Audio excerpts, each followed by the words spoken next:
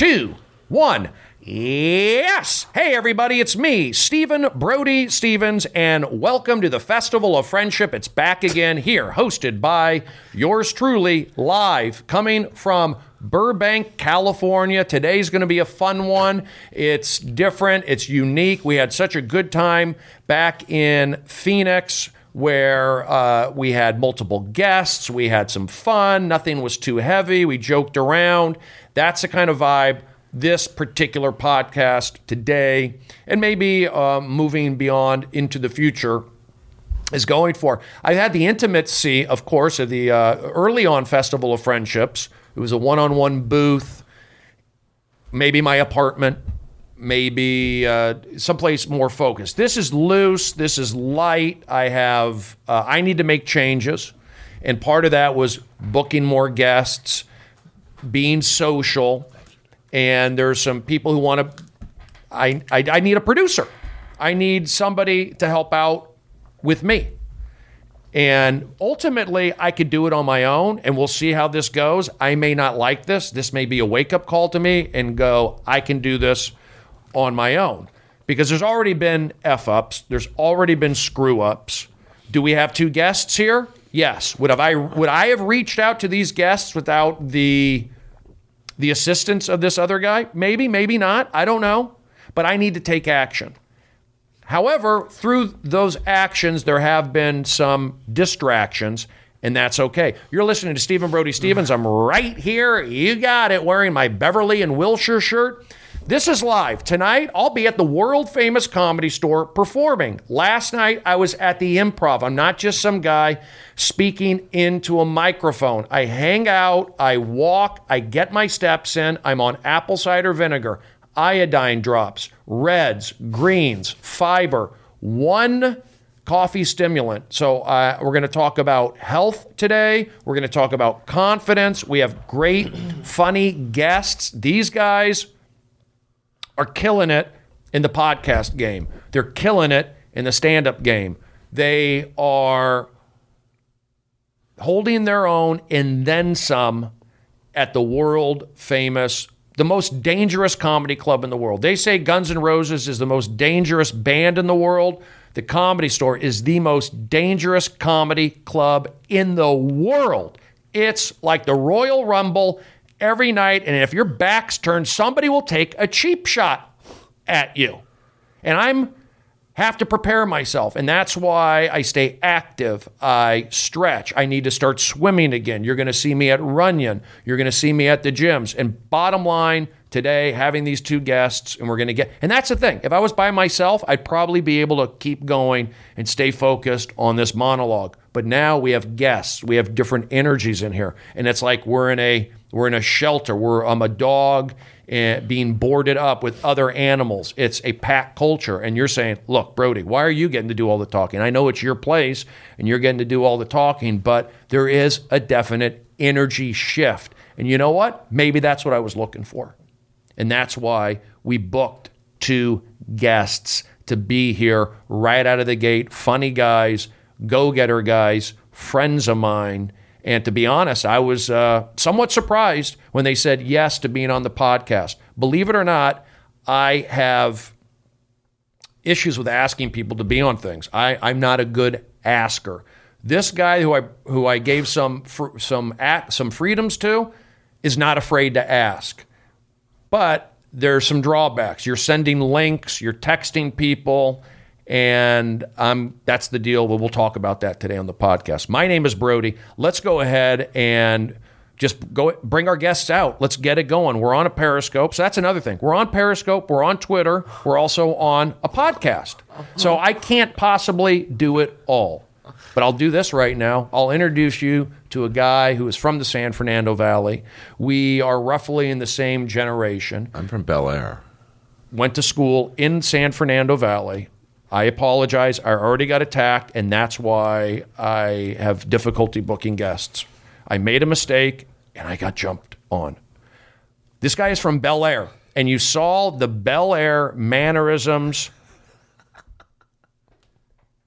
show on that microphone moments ago. He's got a great podcast. It's a top podcast. He's a funny comedian. He's been on the road with SNL alumnists like myself who've also done this. He was in the movie Benchwarmers. I was in a movie.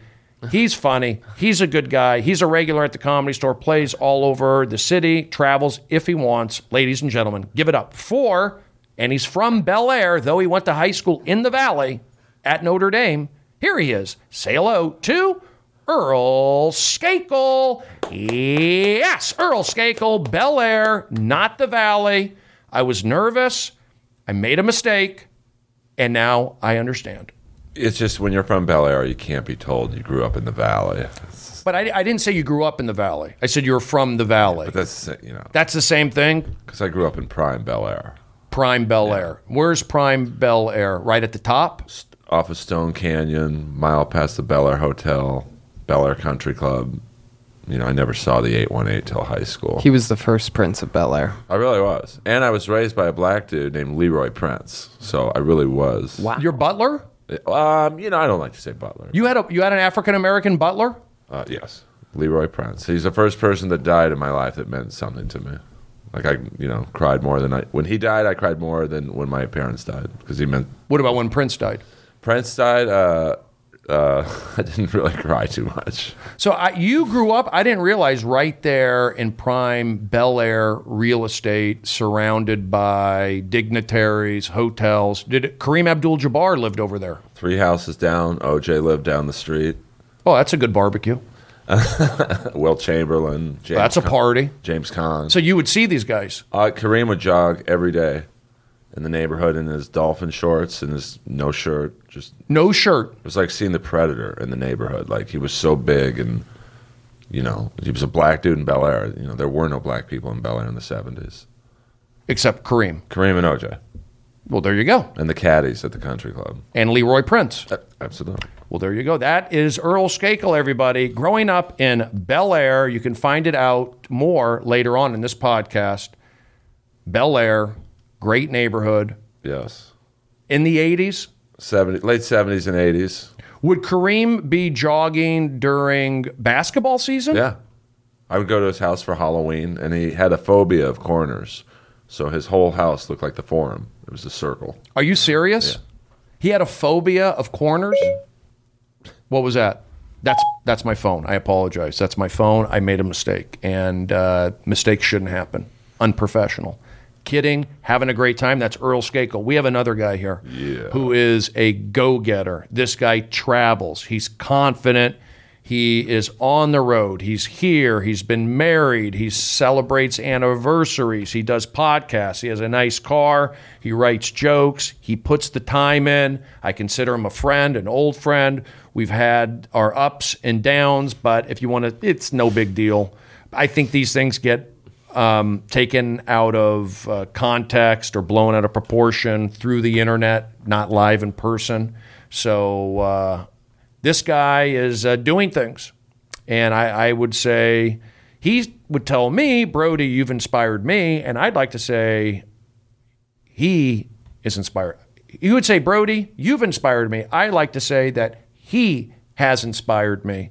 And part of that is doing this podcast and taking action and getting a team, people to help. It's teamwork. A lot of people think that, you just do it all on your own. You got to have teamwork. Earl, you do your podcast on your own, though, right? Pretty much? I mean, I have a friend who lets me use his music, and Ari Manis helped show me how to edit, but now I'm on my own. You do it all on your own. Mm-hmm. See, that's one way to do it.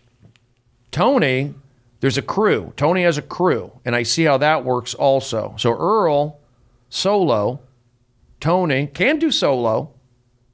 You can do crew. But Tony's got a crew, and I see that. I kind of need a crew right now because if I'm left to my own devices, sometimes I don't get things done. But we're going to find out more about that today.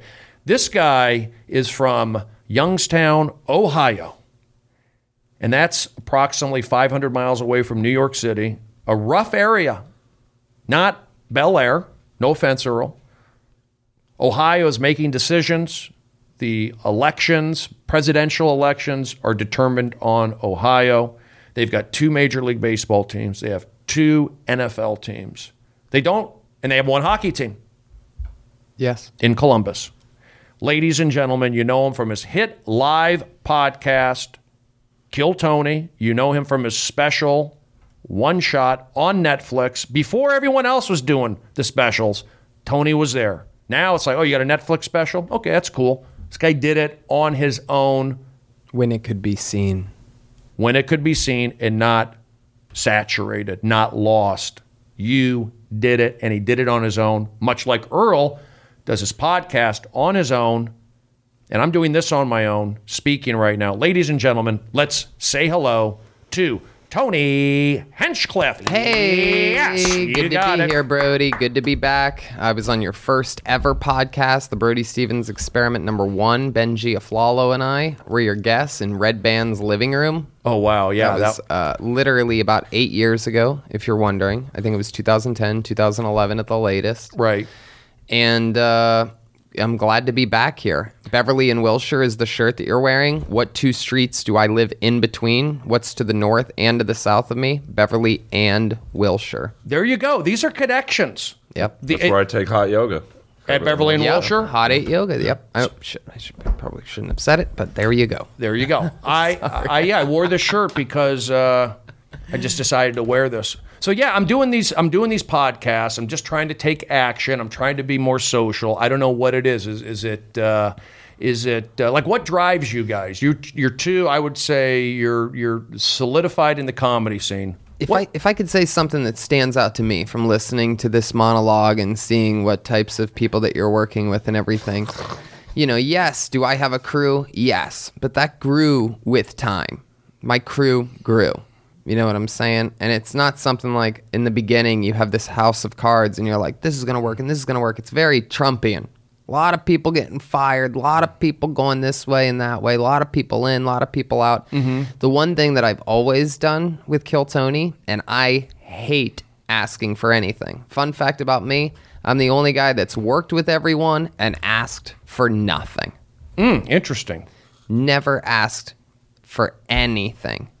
Now, here's the twist. The only thing I ask is I book my own podcast. I have to use my own instincts and what I'm in the mood for, what I think we did the week before, and what could happen the next week. Sometimes I book it the day of. Sometimes I book it a week out.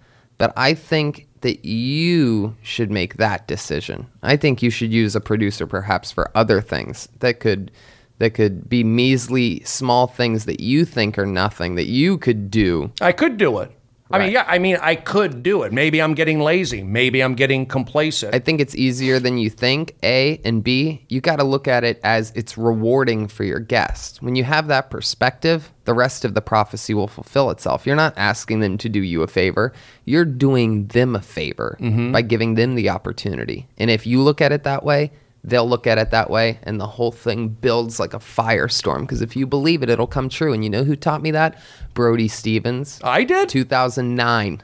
Oh, my gosh. Yeah, I need to hear that advice. That's what I'm saying. I'm giving it back to you. This is the synergy. But is it guaranteed that if you build it, it will happen? If you're funny and if it's a good product, I was there in the first few Kill Tonys where it's in the belly room, 20 people maybe, and then next week 25, and then, this is a good show, and 30, and the roast battle, we were both there. The roast battle, I remember seeing literally 2 people in the room the first night. 2 people. Right. And now 5 years. They were the 2 people battling. Yeah, Kenny Lyon and Josh Martin and, I don't know, maybe 1 or 2 other people. Yeah. If it's a quality product, people will come. If it sucks, over time, people are like, this sucks. But your product's not going to suck because you know what you're doing. You've already built the entire enterprise. Which is Brody Stevens. You just got to let it rip now. You can't look at past things as something that defines you. You have to look at the Let future. it rip. I'm going to write that down. That's it. Let it rip. But I think also I get into my head sometimes with the social media stuff, thinking about that and having that pull me in, because I started comedy before. I was happier before that. Now you feel like, I got to promote. I got to do this. And you get all worked up in your head about those things. And I'm also always looking for that one, maybe I'll get that one viral. That's always dangling, that carrot. So I think that's kind of like taking some of my energy. But that's everyone. Right. Oh, it has? I mean, I can't speak for Tony, but you're always thinking, who's the one guest who could make me go viral? You know, like for me, it's a music guest that music sites would pick up, and then it just spreads like dominoes. And, you know, you have to promote. If you don't, there's 10 people behind you who will. I feel like it's an energy thing. You got to create that energy. And one of the things is it's not, you know, it's not a rush. It's not a race. Oh, we're not. Okay. For example, I'm relaxing. For example, on Monday, I'm relaxing. you know, I had Whitney Cummings on the show for the first time ever. Really? 5 years and 5 months into doing the podcast, I finally asked and got Whitney. And why? Because there's this firestorm going on with it. You know what I mean? Where it's like, I was ready for Whitney. I was ready for Whitney to see what the show is, if that makes sense. Yeah. You know, it's one of those things to where you gotta know that you're going to get better at doing this. So once you look at it that way, that you're going to get better, that the show's not going to, it's not a sitcom where it's going to start to tank in season 2. Podcasters get better at podcasting. You look at Joe Rogan now. What's he doing? Elon Musk. He didn't have Elon Musk episode 3 and say, "Oh, I didn't get it." You know what I mean? You gotta go. You gotta grow, and you gotta go. When you gotta go, you gotta grow. And you just do it, and you'll build up your audience. Is there a chance you won't build it up? Like, let's say you have all the right intentions, but you're saying I feel like audiences are fickle, times are changing. There's a lot of that sort of stuff that gets into my head sometimes. I can feel like the energy, and maybe I'm just, you know, imagining it. You play towards them, you're gonna die a hot death. And sorry for sounding serious, but you play towards any audience, you listen to any other comments. What did I hear? Oh my God, they should be doing 5 minutes. You don't know what they're doing in 60 seconds on Kill Tony. They should do 30 seconds. The 60 seconds is too long. It should be at least 2 minutes. You can know these people better. Right. If I listen to those buffoons out there that even think some doofus from with some private profile thinks they know something, get out of here. Yeah, you can't listen to people who don't have the balls to do what we're all doing. Yeah, what the hell? Podcasting or stand-up? Anything Stand-up. negative from them, you cannot listen to. The positive things, you can. But what about just numbers? You're looking at, for example, like I was on Periscope. I still am.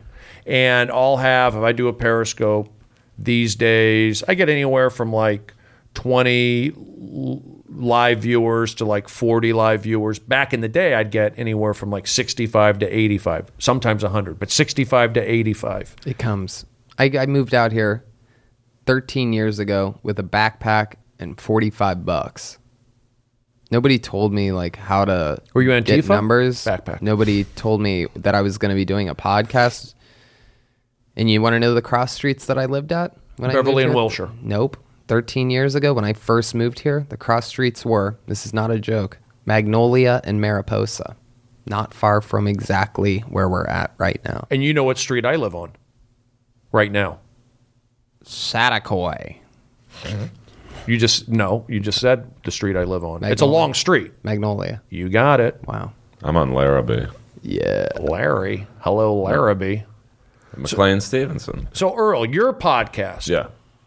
Inappropriate Earl, it seems to be straightforward, or you're inappropriate, so you kind of like putting that out there. But I'm really not, though. I'm actually quite appropriate. Like, I've never... Because my goal isn't to antagonize my guests.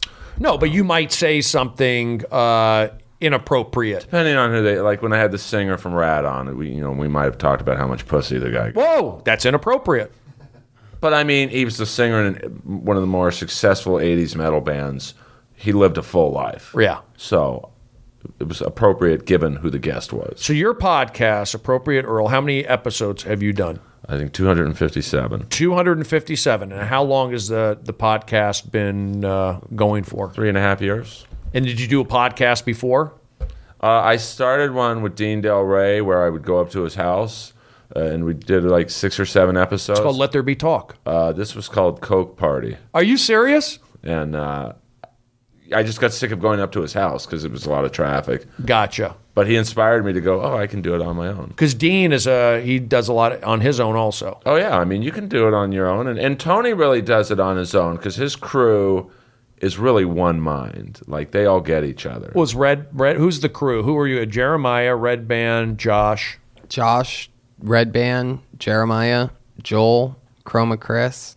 There's a whole thing. Malcolm. And you guys all are on the same wavelength, Right. Yeah. We do the dance. And that took for a long years to develop. Sure, all the way, yep. But originally it was, Red Band, Josh, me, the Iron Patriot. I remember the Iron Patriot. See, people don't realize, some do, but I had a cable access show in Seattle. When I lived in Seattle back in '94, when I moved up there to begin doing my comedy, I did the Brody and Tana show. Yeah. And we had about 175 live. It was public access. That was what or cable, whatever it was. But in Seattle, King County, which was the second largest cable access community per capita, only second to New York City. So basically, people watch Channel 29 if you did a live cable access, like you were on regular TV. There were only 30 channels. So before internet, AOL was just starting, and they had cable up to like 50 channels. So you were on in Seattle. I was a celebrity in Seattle at Brody and Tana. And each week, like I would do my show, he would be on my show, Brody and Tana, and then Tana, this is my Samoan friend.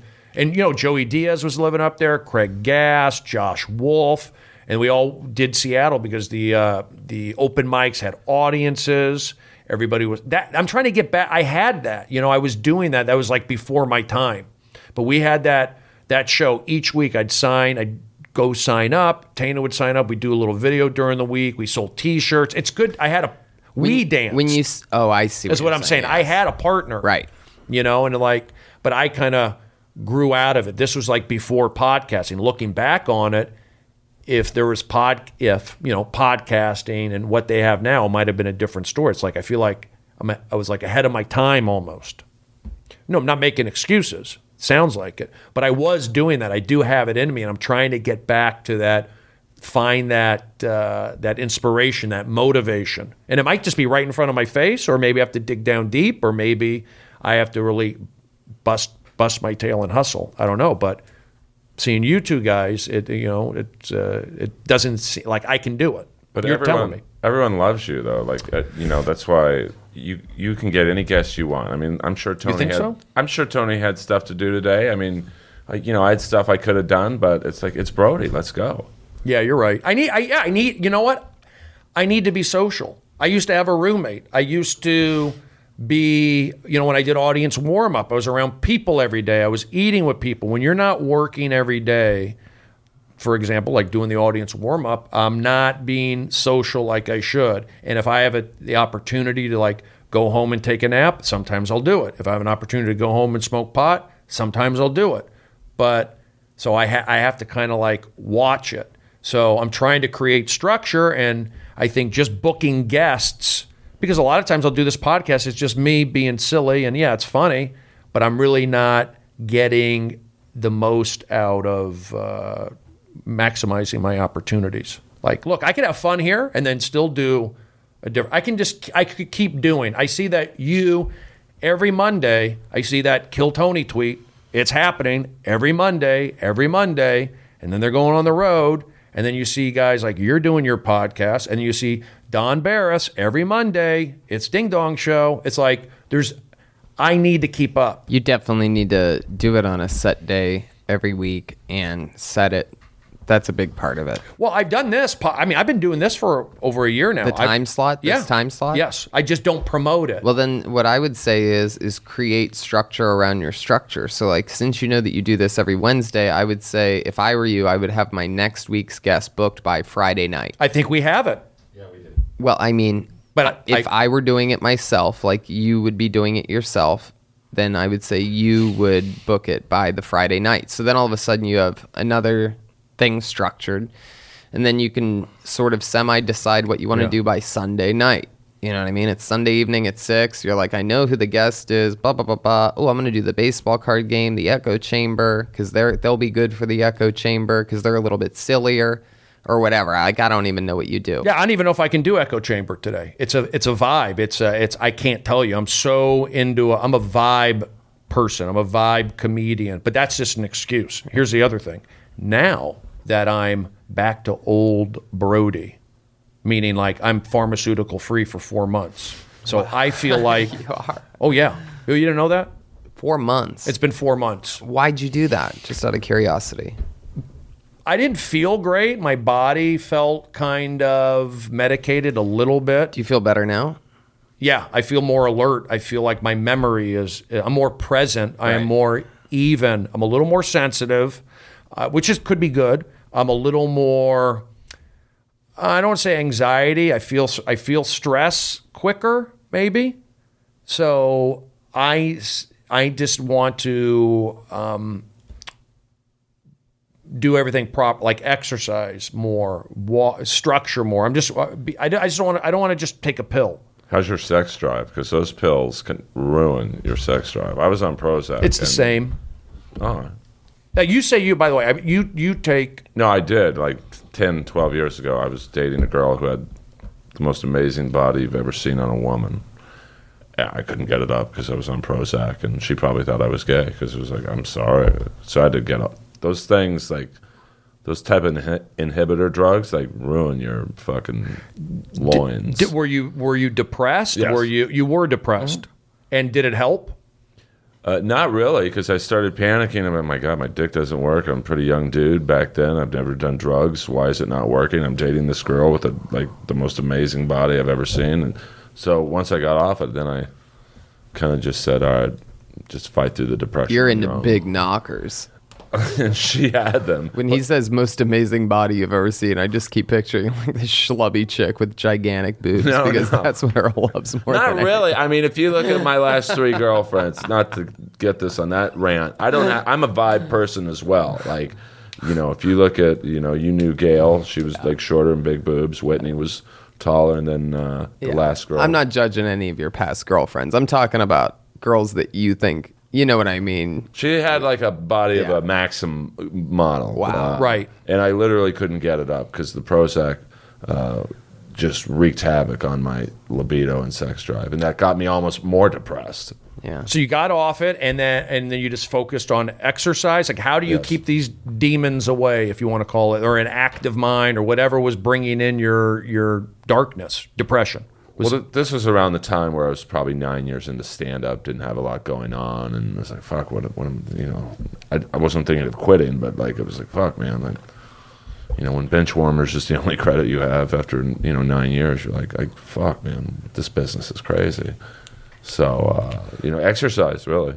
Having the only credit being bench warmers is enough to affect your sex life. But I mean, it was a big movie.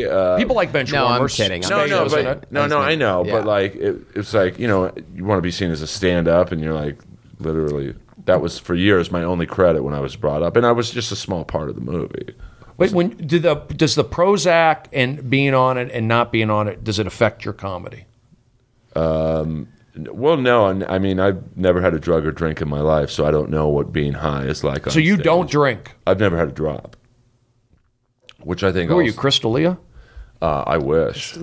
Crystalia's had drinks. He has? Yeah. I thought he doesn't drink. He doesn't drink, but he'll sip a drink. I think. I'm like 95% sure on that. And what do you and do you feel like? Are you glad you haven't had any alcohol? Is it a pride thing? No, I just have no interest in getting drunk, or I don't like to smell alcohol, so I know I wouldn't like the taste.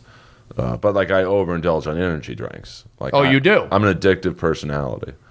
So you have energy drinks. Yeah. Now Tony, you're able to. You'll have a drink. Yeah, I have an addictive personality too, but when it comes to alcohol, it just doesn't make me feel that great. It might make me a little more giggly, so I'll just have like 1 or 2 if I'm at the Comedy Store. But with that addictive personality thing, it's weird that it's not affected by alcohol because it's so deeply affected by everything else. Like, I quit smoking cigarettes 5 or 6 months ago, but I'm still so addicted to nicotine that I have to, smoke a vape pen and fucking... So it's the nicotine that does it for you. Yeah. See, I smoked a cigarette once maybe, and the nicotine made me nauseous. I had never had the urge to smoke cigarettes. Yeah. And then drinking, I could drink. I don't mind getting a little buzz, but it's just the driving stuff. It was like once I moved to Los Angeles, I started smoking pot because I didn't want to drink and drive. Right. And that's what I think I probably smoked too much pot. You don't smoke pot at all, Earl, right? I'm not against it, but I've never had it. But I'm, at certain comedy clubs, it's prevalent, and I get the secondhand high. So you're able to get up there and perform sober or on an energy drink. It's petrifying, but You can do it. I have to. I have no So you're choice. petrified when you're up there. I'm scared before every show. Or maybe scared is the wrong word.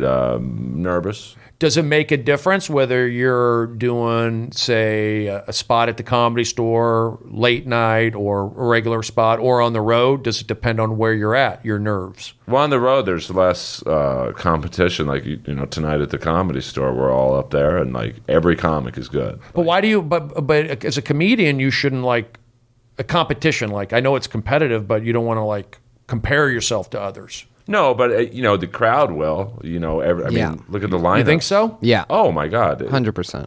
The lineups are, you, Tony, me. Even later on at night, you got like Joe Dosh, Candace Thompson. Like, there's no weak spots at the store, so you have to. Even Rogan said you can't even do new material there. You got to bring it. Well, you can't take the risk of something not working when the lineups are 15 comics and 15 killers. So are you thinking like right then and there, you've got to do well because you want to like keep getting spots, or you want to do well to like keep the show going, or like, Both. And people might think I'm lying when I say this, but I want to do well for the comic who's going on after me, so they can have a good crowd to go to. Tony, what's your feeling on that? Yeah, absolutely. Everything that Earl just said, 100%. I think that there's, I sort of lean more away from the you can't take chances thing. Like that's where I get, I think that's where a lot of people, I mean, again, it's very, very tricky, and it's top level heart surgery up there. But sometimes the rewarding part is taking the chance of knowing that you're going to sneak in this new thing or try this new thing, or, you sort of keep it hidden now. Whereas before you could just open up with a new thing, close with a new thing, you know what I mean? Trying to get that new thing to work at that level when you have momentum, the guy in front of you just destroyed. I mean, it's crazy. I deal with it just as much as probably anybody. I feel like I go literally right after some of the most dangerous people that nobody wants to go after. And since I'm not complaining about it, I just keep getting it, which I love because it pushes you. I'm up after fucking Theo or Rick Ingraham almost every single night at the Comedy Store. 90% of my spots, it's after one of those two guys. Maybe Joey Diaz. Every once in a while, there'll be a little padding there, a little something that they have to get up. But if you see, I'll perform there, and yes, by the way, I look at it completely competitive. I think that I agree with you in it shouldn't be competitive. We shouldn't think of it that way. But if I didn't look at this as a competitive thing, I probably wouldn't even be a paid regular right now. It would be a whole different mindset and thing. Like once you start to believe and wrap your head around stealing the show, like if that's what you're shooting for, if that's truly what you're shooting for, being the guy that they remember at the end of the night, then you can do it. I mean, let's take like this past, what was it, Sunday night? You brought me up. We performed. Okay, so I feel like the Comedy Store now, it's become so popular that the crowds we're getting are almost like they're going to Universal Studios. They're going to Disneyland. They're going to the Comedy Store. They're going to Venice Beach. It's almost the Comedy Store is a tourist attraction.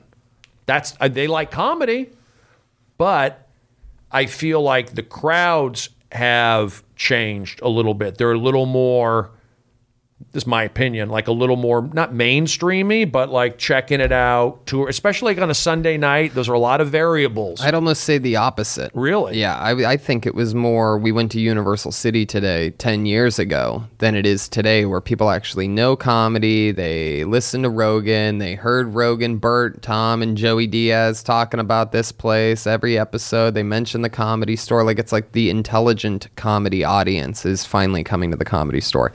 And by the way, that depends on the lineup. Sometimes you get a lineup of someone that maybe a few sitcom stars, maybe there's no Rogan types and there's no, say, Bill Burr types. You know what I mean? It changes it. Right. If it's more like of a famous throwback type of lineup, then you'll get janky people. You get old movie stars in there, old sitcom stars every once in a great while. There's a lineup where there's like 3 or 4 of them in a row. That's where you're going to get a doofy audience. That's where, especially in your spot in the main room sometimes, because that's where they'll put those types of people. The throwback comedians early on in that show. Right. If that's what draws them there, instead of them going to the original room where there's, Duncan and Rick and whatever, like sort of like a different, that's cooler vibe. You're going to end up at the end of those shows in your position feeling that way, that they do seem touristy, because they sort of are. That's a more sitcom-y, uneducated comedy crowd. Anybody who's ever dabbled in podcasting is going to go to the right show on the right night to the right club. It's sort of like, I did a spot at a comedy club last night, and I don't want to name the name of it, but some people say it's the 2nd or 3rd best comedy club in LA, and I've never even thought that. It's nowhere near that to me, but it's a very famous club. Okay. And there's 8 people there, and I know for a fact, which is crazy in itself, because how do they have 8 people there if I'm on the lineup? How's that humanly? That's it sounds impossible to me, because I fill up the main room every Monday, a weekly show for my show. That's an hour and a half, and they can't get humans there. And I could tell that the 8 people didn't pay, that they padded the room with free tickets, free guest list giveaway, sign up here. So they're not coming to this particular club on this particular night. And there's nothing harder for me than to want to make that type of audience laugh. Well, you did fine. I saw it. You're going to the wrong club. You're going because it's free. You don't know what you're going to see. They didn't want to sit where the people wanted to sit them around the stage. These are people, I don't want to sit up front. I got to sit in the back. So that on top of free, wrong club, they don't know what they're doing. They don't know how to enjoy themselves because they want to sit around and scattered. They don't want to be, I'm afraid, fear-driven, right? Those are the types of garbage tourist audiences that I don't like. Well, these audiences were there last night. I'll just say, I'll never get down on a small audience. They were there and they did what they could do. But yeah, it would have been nice to have more. Now, hold that thought. Earl, what's your take on this? Do you feel, I'm talking Comedy Store. I'm talking that original room. I could just feel it. I look at it. Let's take Joe and some of those heavy hitters out of it. Well, leave him in it though. But I'm saying, like, these audiences, I feel like they're, like, if you do too much stuff out of the box, sometimes they may not go with it. They're not used to it. Well, it depends when you go up. Like Tony said. Exactly, yes. Like, I don't mind going on later because they've seen it all. They've heard it all. They've heard every Trump joke. They've heard where are you from, so they're open to more wacky humor. But, the Comedy Store is like a podcast comedy club now, because you look at most of the popular comics now, it's Tony, it's Joe, it's Bert, it's Segura, it's you, it's Don at the. But it's true though, like Don. Podcasts are like the opening part of your set because they hear you on this or Kill Tony or mine, and they go, I want to see this guy or girl, Yeah. So it's podcasts are like, I think the new first 5 minutes of your set because it gets people to want to see you. Yeah. I want to say, getting back to the competition thing, like my mindset when I go up in the main, we'll just use this past Sunday night in the OR if I get a decent spot.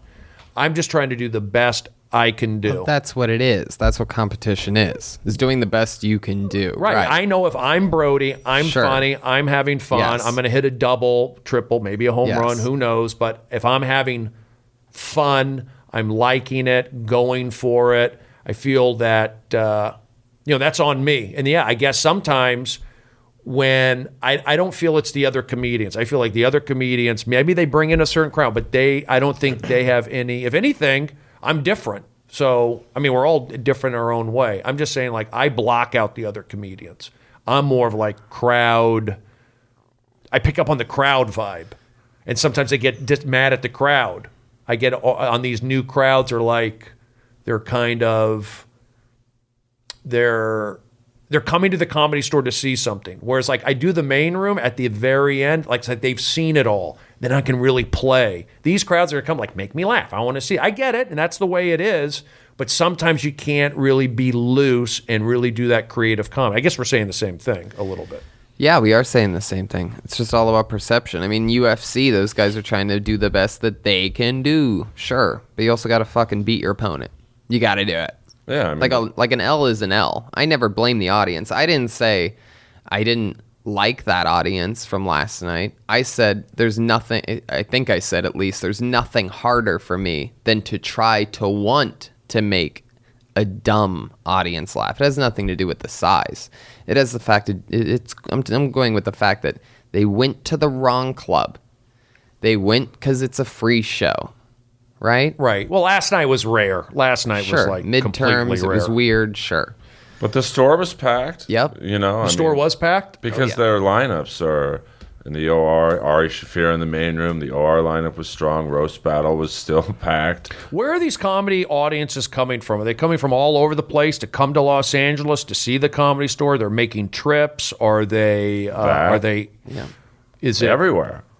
Southern California is huge. A lot of people now are driving the hour and a half, 2 hours away from all around here to go to the Comedy Store. They'll drive the drive back. Albums and podcasts make the drives easier now. So you can have an entire comedy field trip, and Southern California is huge. So when they go and they visit family from Minnesota coming to visit their family that lives in, Tahunga or whatever, they make a trip. Do you notice, Earl, like your audience is getting bigger, more receptive? Do you pick up on that through your podcast? Because of that. It's through Roast Battle. It's through, when I'm Dying Up Here was on the air, people, even though it was a small part of that, they would still recognize me from it. And the cartoon, it's so, everyone's on TV at the store, in some capacity. So that's a huge commercial for the Comedy Store. The Jellies billboards are all over the city now. So it's people who are fans of that show, oh, that's the guy from the Jellies, let's go. Or, and Roast Battles helped me a lot. Watching the old episodes, or people go and they like how me and Tony would do the pro wrestling. Basically me and Tony are the only ones who do the show and the pro wrestling style delivery, and people love that. They go, we want to see that guy who came out in the armor. We want to see that guy who was in the leather pants and oiled up. They're both Comedy Store guys. Let's go there. And are your energy levels still up, Earl? Do you want to still play around and be involved? Or is this you want to just take what you got and push it? I mean, I'm so honored to be passed at the store. It's like getting your name on the Stanley Cup. It's the number one club in the country by far, and the talent level is. I mean, there's not one bad comic up there. There might be comics up there who aren't your style. You don't like high energy or low energy or my energy, right. But I don't think you can argue with someone on the line and go, they shouldn't be on it. So why can't other clubs try and adopt that philosophy? Why is not, say, the Laugh Factory seems to be getting a little bit better. I did the show the other night. Don't say that. No? Don't say that. You would say no. Don't say that on a show where you can confuse your listeners. I'm just saying some of the other... Please. Wait, what did I do? I'm a little offended. Tony, what just happened? I agree with Tony. You said that they're doing something right, and they've never done anything. I'm saying right. When I'm saying stuff right, I'm looking at the social media attempts. I'm looking at They're posting people's sets. They're so out of line. It's crazy. The Laugh Factory is so out of line. I'm sorry, but I wanted to make sure. And that's for your listener's sake. I'm being a friend. And here's the deal. Yeah. I'm not going to disagree with you on that, but I'm in the position where if the Laugh Factory wants to take one of my little quotes and put it up, I'll go ahead and do it. That's part of me saying, yes, instinctively, I don't feel right about it, but I'm supposed to be gung ho, right? Go ahead and do it. Again, you're putting yourself in position by doing that to feed trolls, to get negative energy and negative feedback. Because how do you end up looking at the Laugh Factory's video board? What type of human do you have to be? So I'm just watching comedy videos at the Laugh Factory YouTube. Like what? They're just like. I mean, there's a lot of Laugh Factory comics who wouldn't have a chance at the store. It's just I mean, look at their lineups and look at the Comedy Store lineups. There's some good comics, right? A lot of crossovers, Yes. But you look at some of the people they put up and it's like, okay, she's an Instagram model. He's friends with the booker from the Dublin's days. So what if you're not getting spots, say at the Comedy Store or these other? That's different. And then you're not saying don't do the Laugh Factory? I'm saying to your listeners, don't go to the Laugh Factory. Okay. Your odds are better to go to some Bringer Belly Room show and hope and pray that Chappelle stumbles in than to go watch some dog crap show at a place I cannot for the life of me figure out they must own that building or something, right? Like how does he pay that rent? How about the Long Beach one? It's like an amphitheater. Now here's my thinking on that. Again, what you guys are saying, I don't disagree. Those are feelings like I go there to the Laugh Factory and it's not as fun as the Comedy Store. Well, and by the way, sorry to cut you off, but that's the answer to your overall question. What do these other places have to do? What are they missing?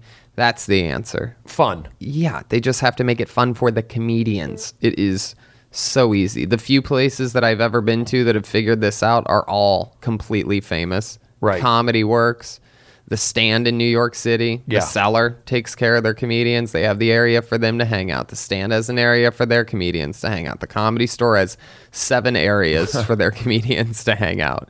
And that's a huge part of the Comedy Store's success. It's the biggest part because that's how they get the lineups, because it's cool and fun to hang out there. And that's the other thing.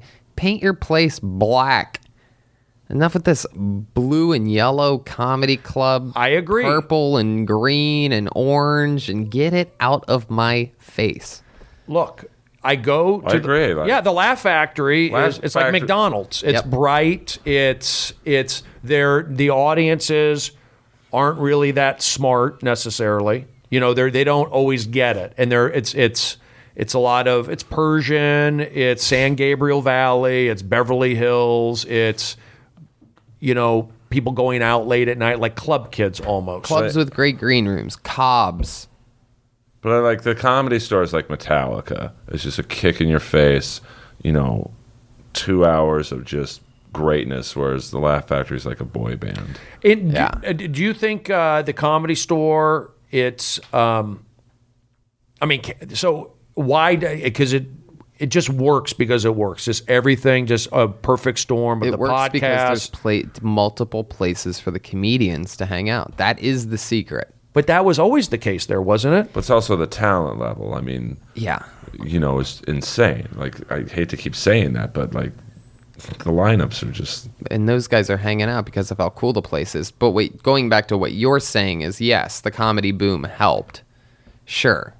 Right. This new comedy boom. But that was a ticking time bomb anyway. But it's you got Rogan, you got the podcasts, and you've got the roast battle. Still, I think it doesn't get the credit. Like, that was the first show that broke in the new era of the Comedy Store, where it was like, let's go to the Comedy Store on Tuesday night and hang out. Even if you don't like roast battle, in the roasting world, it was still like John Mayer would be up there, Chappelle would be up there. Jeff brought in all these celebrities, and there was a vibe for the first time in a long time. And who worked on the Burn with Jeff Ross? Tony and Brody. Yep. We were at the Burn with Jeff Ross, and that was that going on before Roast Battle? Oh, God, yes. Oh, yeah. So the Burn was before Roast Battle. Years before Roast Battle.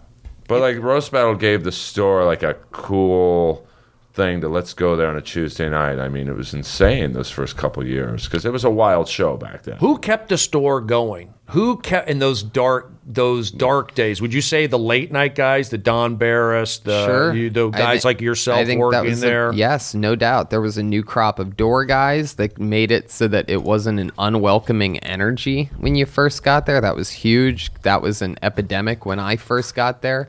It was literally just six angry Olignies hanging out, just these demon seeds with their oversized soda pops and just bad attitudes. I'm saying if Oligny had a bad attitude, at least he's got a good attitude. But there was like these guys that were like, you know, like beat up. They were mean. They were mean. But I Even think like Tommy fostered that kind of antagonistic. He would fuck with guys, and that's the old talent coordinator. But it was going on before And Tommy I think got we there. were part of his manipulating them too, because all of a sudden he got this new crop of nice little like doe-eyed puppies, me, Matt Edgar, Sandy Danto, like, and these guys were like, what are you doing? Trying to get rid, you know, what are you gonna boot us out of here with these, you know, these pussies? Right, exactly. And it's like Tommy, I think, was fucking with them, and by trying, of course, and I think, as crazy as it sounds, I think that this was his way of trying to get them to get the final push and breakthrough for them. Like, yeah, dude, he wouldn't say this, but yeah, dude, I am doing that to push you guys out of here. Or you could have a fucking breakthrough and leave me no choice, be undeniable. Undeniable. But that was, you know, Adam is straightforward with whoever he's dealing The with. booker, Adam. Tommy would like not be as direct and honest, and he would encourage guys to hang out, and he had no intentions of passing them, and so that created this bitter vibe up there. And you know, say what you want about Adam, but like he'll tell them, hey, what you do isn't for me, or what you do is for me. So at least you know going up there where you stand, and so people aren't as bitter and angry.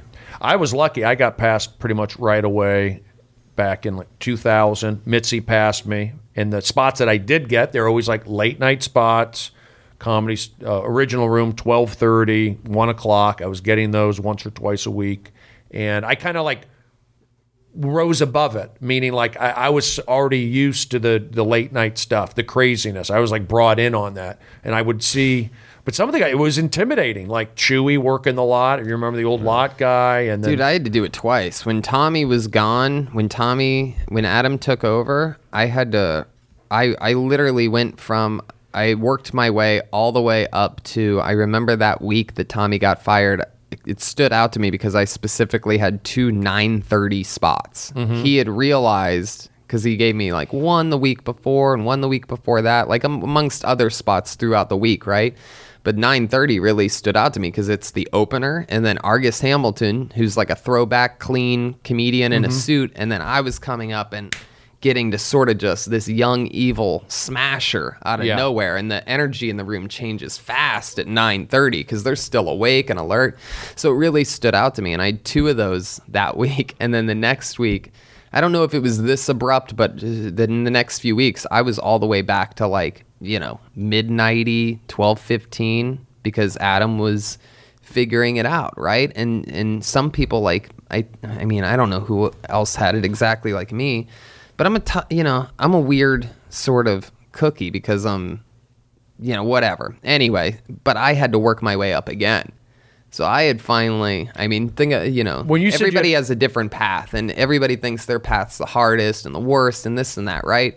But I went through the ultimate fight of undeniability, which was, oh shit, I have to do this again. I had just beaten the Tommy game. Like right. He had seen enough sets. He had seen me take chances. He had seen how I recovered, how I opened, how I closed, all the bad habits I had to get rid of. And Tommy was always in the room. He worked the frickin'... Well, I don't know if he was always in the room. He'd well, go upstairs to later on engage in the hippie lettuce. sing some songs. But he was in that cover booth a lot of the time when in you'd the be early part of performing. the show. I would see him in there. While Yeah, he was in there a lot. It was just... for me, I just take what I can get and try to squeeze everything out of it. I don't know, like, I mean, they were giving me that. I had that last spot, and I still do in the main room. They give it to me, and I like playing that. And I think Adam's doing a great job. You know, I don't want anything that I'm saying to get twisted. It's just that that's how you know he's doing a great job, is because he made me prove myself again. Yeah. You know what I mean? It was like almost like getting flunked a grade, because he wanted to make sure that I wasn't, you know, just one of Tommy's bullshit projects. Right. Like, it's like I had to fucking Prove to Adam. over and over and over again, which, by the way, a little fun fact, because we all, like I say, we all have different paths. I have tried. Adam never, almost basically never watches me. He doesn't have to, because right? He trusts you. I know, but I also think it goes both ways, where it's like, he'll watch some of his. I don't know how. You know what I'm saying, though. But yeah, you're right too. Anyway, fuck it. I mean, can I say this? Yeah, go you ahead. were the reason when I first went up to the store. You were the reason I left the store for a while. I told you this. I know the before, story. but it's a funny story because you were hosting potluck one night, and potluck back then was brutal. I mean, you had Danish and O'Neill hosting, and Dave Taylor hosting, and they were just Sunday nights, right? They were aggressive in how they would host. And one night, this kid had bombed pretty bad. And you came up there as the kid's running off stage. It's like, where are you from? And the kid's like, La Jolla. And you were like, well, that drive just got a lot longer. And the kid ran out crying. I'm like, I don't think I'm ready for this place. Really? And that sent you away and got you on Prozac? Well, no, I can't say you got me on. But I knew then I wasn't ready. If that was said to me, I would either hit the host or, I wasn't mentally ready for the store back then. Because I don't think, people think roast battle's a rough energy, and we were both up there last night, and we were both getting shots in. But, back then, it was a dark, evil, you had to be a very strong, mentally equipped person, and I wasn't at the time. Yeah, you just have to kind of ride above it, I guess. It's hard. It's not easy. And I was doing warm up. I was able to do that, but I came in, I took what I could get and do my. You had to be almost psychotic to do it when we were doing it. Really, looking back on it, it was sort of crazy what I was doing at times. Starving at times. Hoping, and without ever asking for it, that Don would take us to a diner and pick up the bill at the end of the thing. Just hoping. And he always would. Yeah, do you think that hoping that I'd be able to find a ride home? I think one night you took me home to Burbank early on, right? Yeah, That I gave you a ride home to Burbank. You too. I was like, fuck, where's this guy live? Oh, man? my I didn't God. even know him really that well, but we always got along, for whatever reason. We just vibed, and can you give me a ride home? And when someone says that at the store, I'm saying, Fairfax and Santa Monica. This motherfucker was deep into Burbank. So do you guys still get down? You still do your Of course, man. Everything that you have, it happens. One fucking rough morning, not enough sleep, just travel, blah, blah, blah, blah. This happened, that happened. Someone got sick, someone died, blah, blah, blah, blah. You're not human if you don't get down in this business, whether you're successful at whatever level or you're not. In fact, I could almost argue that, it's like that more money, more problems type of thing, where it's like the farther you get, the, boom, boom, boom. There's an opposite reaction to everything, to where. Yeah, so how do you do it? How do high highs? So how do you do it? Earl, your podcast is getting popular more and more. But Tony, even you're then, going out on the road more and more with the podcast. Numbers are up. I doing just stay stuff. so busy that I literally don't have any time to be a baby. Yeah. If you're so busy, you don't have the time to think about. And how are you making yourself busy? Are these gigs coming in? Is it travel? Is it writing? Is it returning emails? Is it exercising? Is it being a husband? Yep, all of it. A good dog owner. So it's filling up your schedule. Yeah. And you do that? You have to. If you sit at home all day going, I did that for a while with Roast Battle because I had felt slighted on the show. I would sit there and go, fuck this guy, fuck this person, this exec. And I was like, I got to start working out more. I got to start writing more. I'll get the podcast up and running a little better, getting bigger guests. And, because you'll go crazy if you sit at home not busy. So for you, the Roast Battle not being taken to the next level with those guys, that kind of inspired you a little bit? Oh, it definitely made me motivated to. I thrive under being. I don't like saying bitter, but I'm super honest. So I was honest with my feelings on things that had happened, and it drove me to go, okay, you guys are gonna fuck with me. I'll take it to the next level on my own. Oh. Now, does this have anything to do with money? Are you guys are comedians driven by money and that sort of thing, or is it more about I just want to be the best? Money will come, but I want to be a great comedian. inspire. I want to leave a legacy. I want to help people. I want to buy things. Is it all of that? Is it some of that? None of that? Is it a chip on your shoulder? It's really all of the last thing. The money will come. I think guys like us that take that Comedy Store path have already made that decision. That's step one. Yeah, the money will come in the long run when the big breakthrough happens. The spinoff to the spinoff of Kill Tony will probably be what makes me rich. Right. So it's that's what I tell people. I go, if you're funny, work on being funny, and then people will come to you. Yep. I mean, if you're in it for the money, you'll quit after 6 months. You know, Rob Schneider gave me the best advice ever, and he said he got it from Steve Martin. He's like, become so good they can't deny you.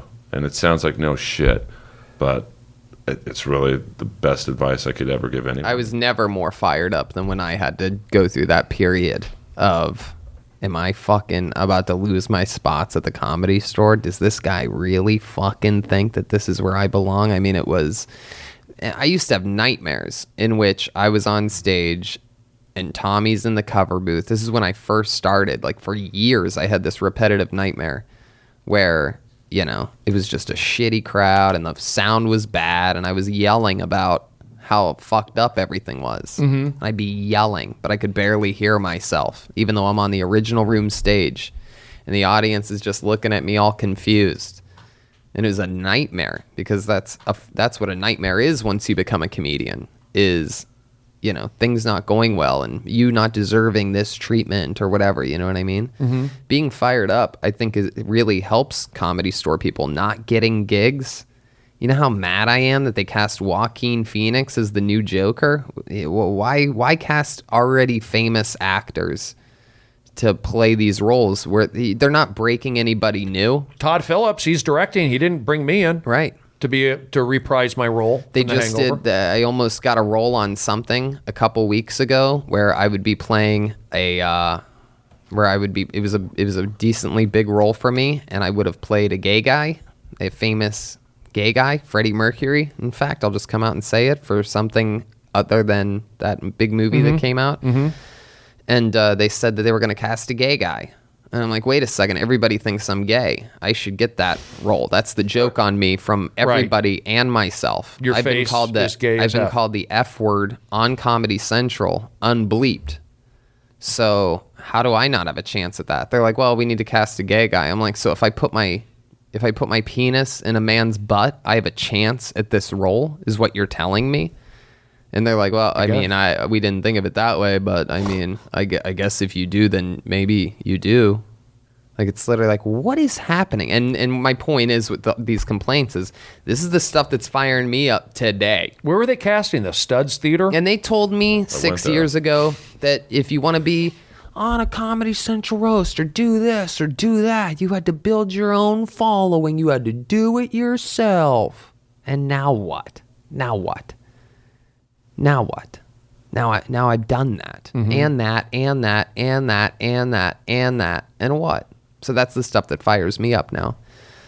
I need that fuel. Like what Earl was saying, was like, I mean, if you don't take the negatives and use them as human fuel in this business, if you use them as negatives, you can turn negative stuff into positive stuff if you have a clear mind and go, okay, they passed on me for this guy for whatever show. All right, let me show them the mistake. What about turning a positive into a negative? You ever do that? Like, I feel like I've been given opportunities and I haven't not cashed in, but taken it to another level. I feel like I've had some opportunities, relationships, even getting back, for example, to the Joker movie. Todd Phillips is directing it. Todd Phillips directed The Hangover.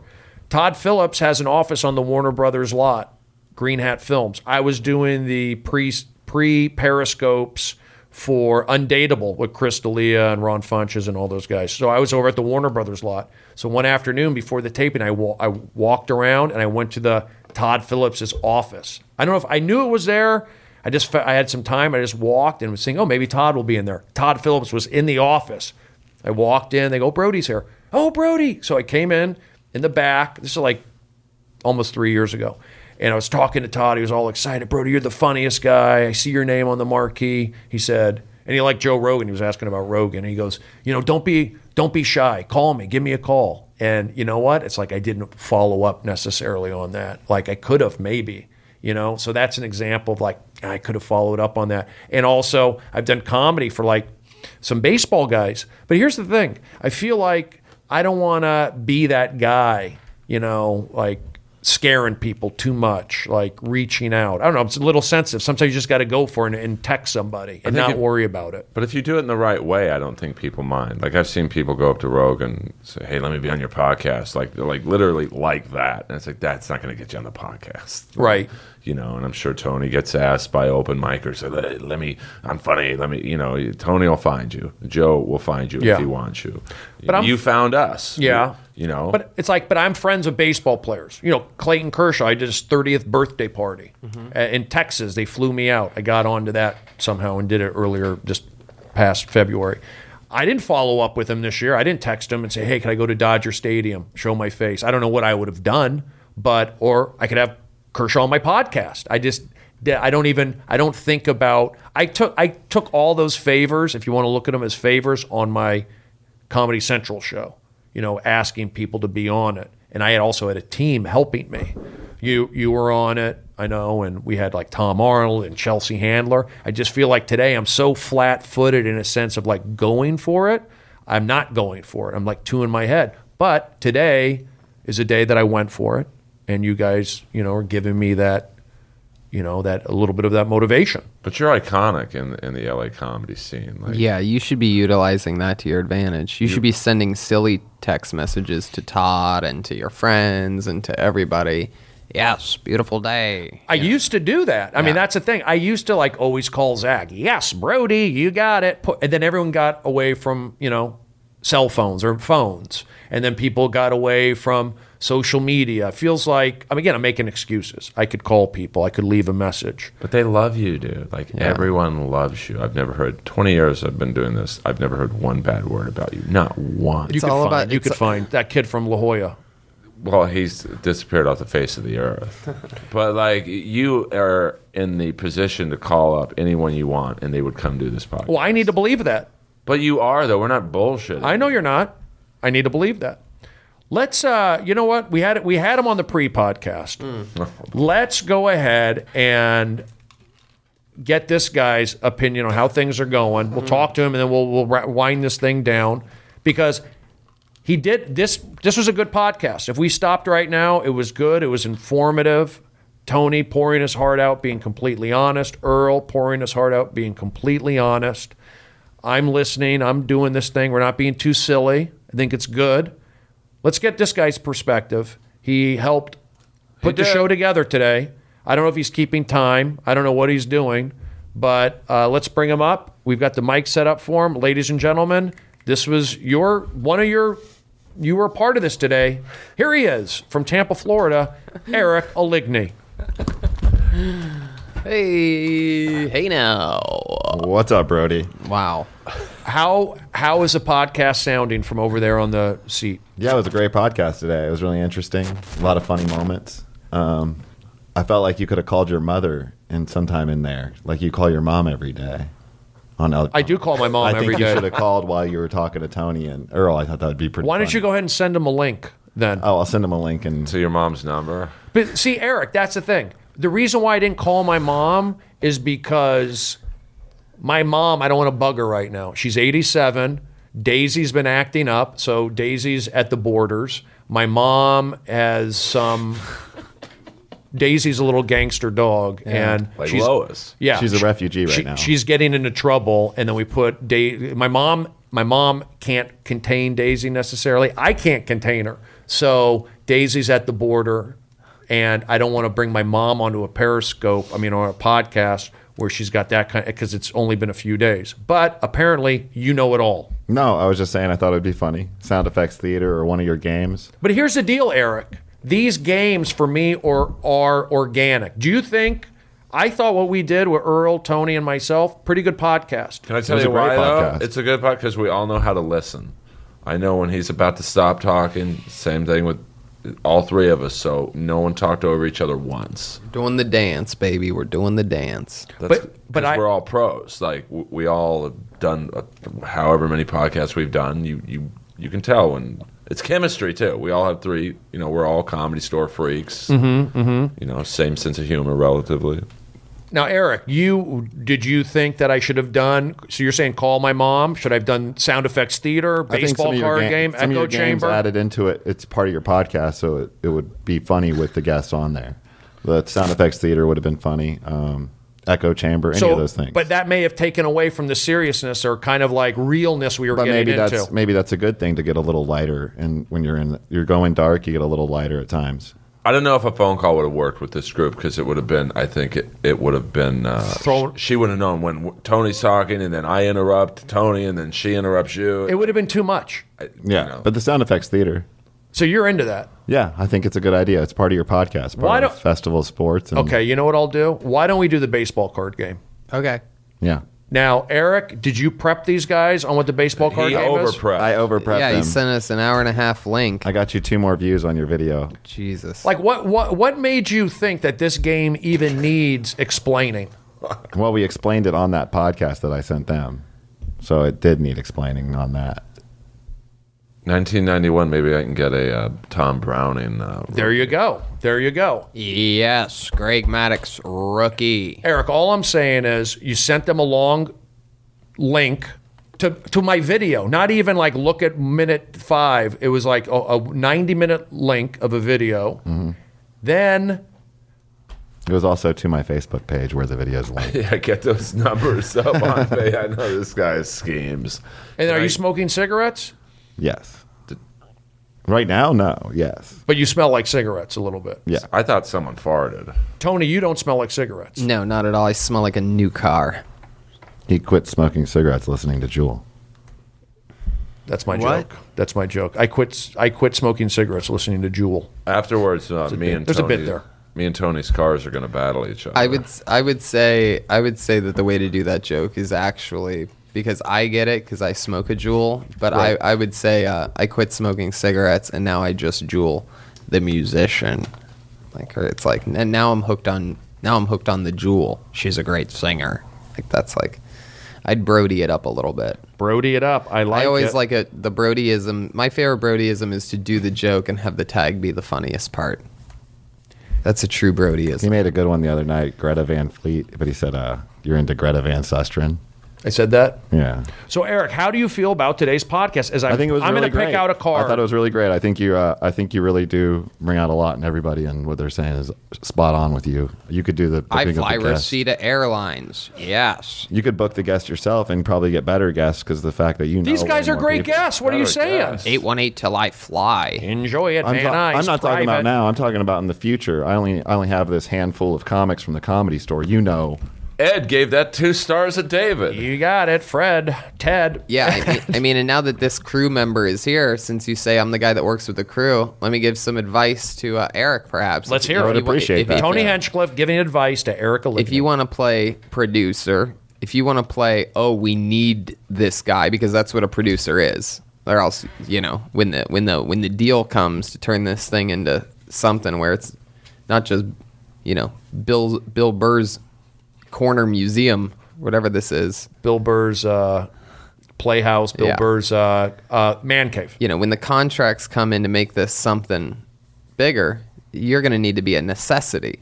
And Yeah. right now, you're the last guy in, first guy out. You're on South Mariposa eating dog food, kibbles and bits. Anyway, so I'd say your thing should be following up with Brody, asking if he booked his show for Wednesday. Remembering every day, putting something in your schedule. You can't look at it as you're bothering Brody. You have to look at it as you're pushing him. You're staying Yeah. on top of him. You need to be his Zen master. He I could definitely work on that. He did text me. I will give Eric credit. He did text me and he said, "Did you send out the tweet to promote the show?" But he said it right too. Is that That too. I have to push, and when I don't want to, even when I'm thinking like I'm going Right. to annoy you. Because I need Eric's to push. fearless. Eric is fearless. I've seen him with girls, like, Yeah. just beat them down. Yeah, rapey. No, I mean, but, like, Thanks, guys. he'll go up to Rogan and say, "Hey, do you want to do Brody's podcast?" Did you say that? No, I'm no, saying, Don't you dare. I'm saying Actually, Argus Hamilton wants to book him right now. So he would though, and that's what you need. You need someone who's not afraid of no. and I mean, I'm not. I wouldn't be And unprofessional about nobody it. gets told no more than Eric Oligny. Would you admit that the text I sent y'all was professional? I didn't. What do you Oh, mean? yeah. Which text? The text to get you on Brody's podcast. I tried to send you a professional. It was short, concise. I thought you asked me in person, no? No, I sent you a text. But it was nothing. Brody, can you pull a Dave Parker for me? I have a card here. He's my favorite. Yeah, This one you'll know. That text was professional, but then you sent an hour and a half long link over That's here. true. That screwed it up. But thanks for letting me know, so I'll figure it out for the Abe rest. Lincoln over here. Okay, here we go. I have a card. Tony, you may know. Earl will probably know. Well, this is unfair to Tony because this is from '91, and that's like my wheelhouse. Well, let's- Like, not unfair, but like that's not your. He may not know. I mean, I was 7, but I got a pretty powerful brain on me. But if you pulled out 1977 cards, I might know them. That would And be- I was 7. So let's just see. Okay. I mean, 1991. I'm holding the card right here. Go ahead, Tony. What's your guess? Wait, Just a player, any player. Eric, let me do what I do. you just want me to guess the card that you're looking at? Why not? You might. 1991. Barry Bonds. That's a great guess, but no. I'm not saying it just because he said this, but I go with Barry Larkin. Now, let me tell you something. We'll play this in abbreviated. You both have good guesses, by the way. You both have good guesses. I want to let you know that. There were 800 players in the league, so it's. I So you said Barry Bonds. No, Tony said Barry Bonds. I said Barry Larkin, shortstop of the Reds. Okay. Both good guesses. Now you could ask. Now Eric. Now you could go ahead and help out. Now you can go. Oh, there we go. You could Oh, ask geez. like. You could ask. He gives the players Is the reason it's initials. a good guess is because both of them are named Barry? That's a good question. No, but how about this? The first initial of the card that I pulled out that I'm holding in my hand right now, the letter B.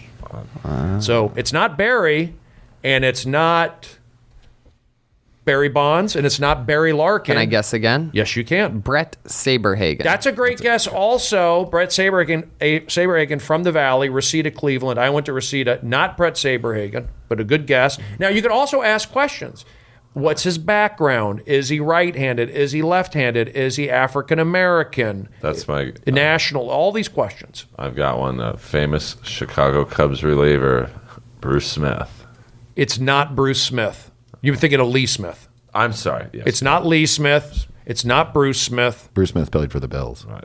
Bruce Smith But they played were for the both Bills. big black guys.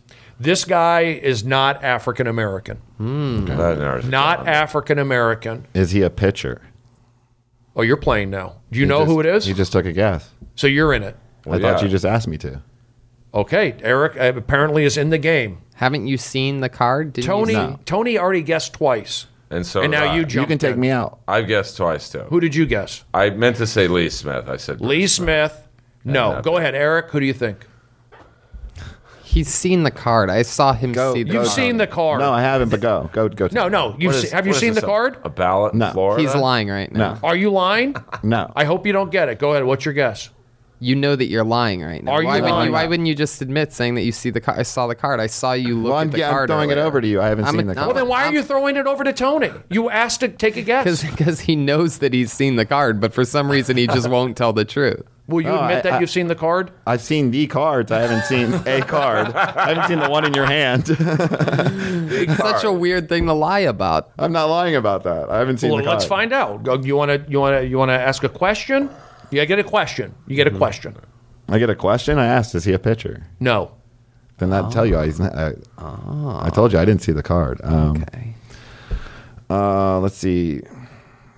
He was not black, so it's a white guy. Maybe not. Paul Molitor. Maybe he's not white. Could be oh, it's B. Latino. It's B. It's not Paul Molitor. Yeah, because it's a B. You're So gonna I'm have off.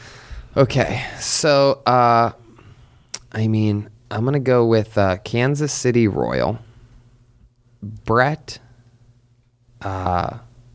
It's not a Kansas City Royal, and it's not Brett. I think I have. it. Earl might have it. He's got to get. Okay, go ahead. I was gonna go with Brett, but now I'm blanking out. Who's the guy Are that? you thinking Saberhagen? Benny Biancolana?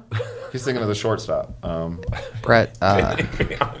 George Brett. George Brett. Ah, there you I go. fucked up. I like it. No, Tony, I like where you're Second going with pick, that. It's not George Brett. I like that you're playing. You're thinking outside of the box.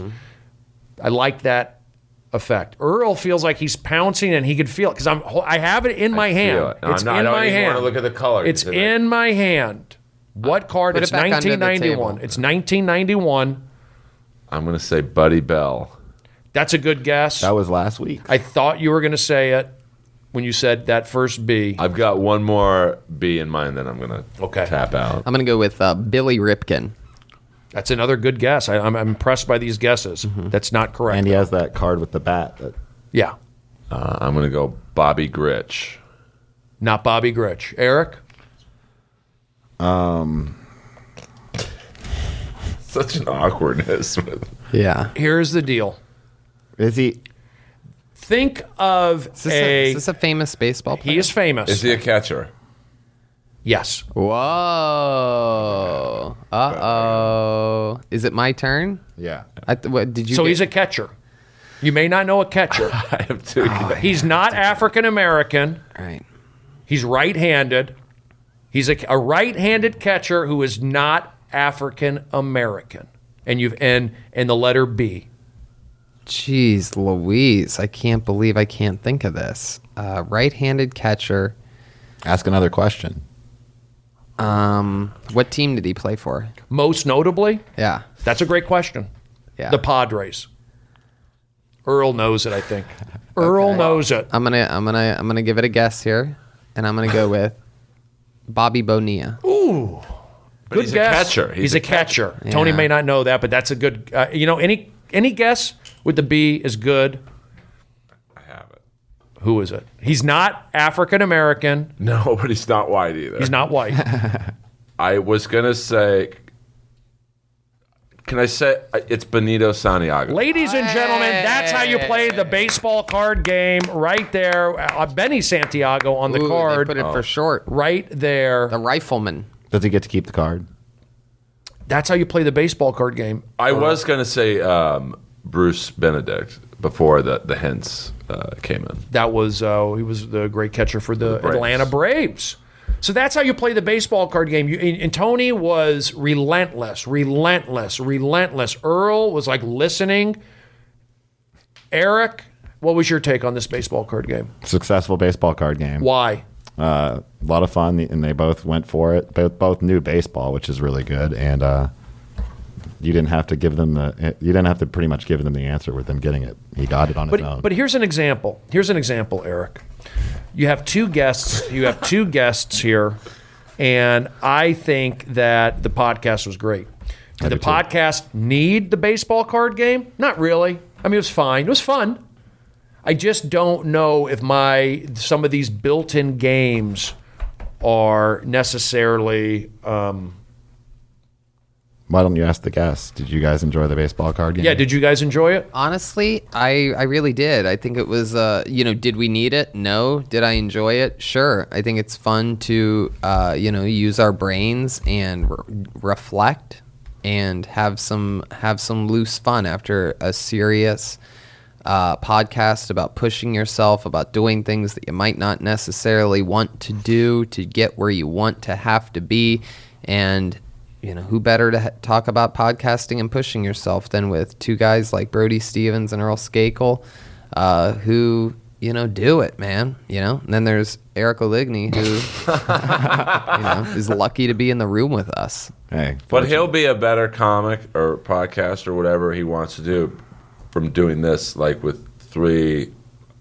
You have a top podcast. Brody's a fucking huge presence in the podcasting world, and I'm whatever I am. Like, this will make him better. So he's the most beneficial because he's around three paid regulars, three touring comics to varying degrees, TV comics.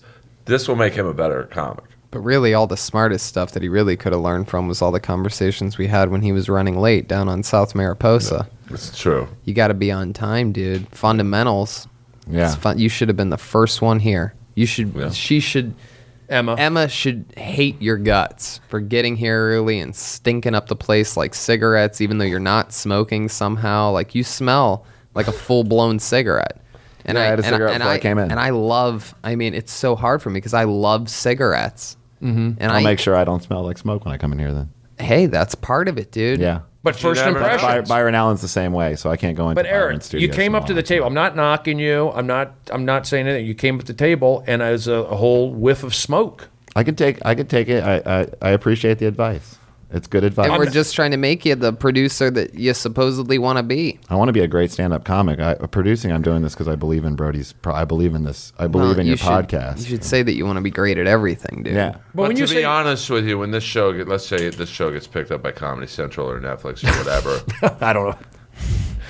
Oh, go ahead. it doesn't matter. I love Okay. that you laugh at that. Like, Whatever network. Okay. The first person that's gone is going to be Eric, not because he's not good at what he does, but they're going to want their own people. You've been on TV shows. I'm really trying it has to be the helpful. thing because, like, they're not gonna. The selling point isn't, oh, I need Eric. He's a good guy. He helped me from the beginning. They're gonna be like, all right, dude. So do you not want to do this? And Brody's gonna be like, no, I want to do it. But if Brody's able to literally go, I literally can't do it without him, he's going to really help the people that you hire to actually produce this thing. We can bring him on it maybe as at least an advisor, and they're going to be like, writer. well, what kind of advice could he give? And Brody would need to know. It's not he can't sell you to them. These are executives. They get to watch fucking TV for a living. Think about their job for just a second. Think about what they get to do. Oh, I like the Netflix exec gets to watch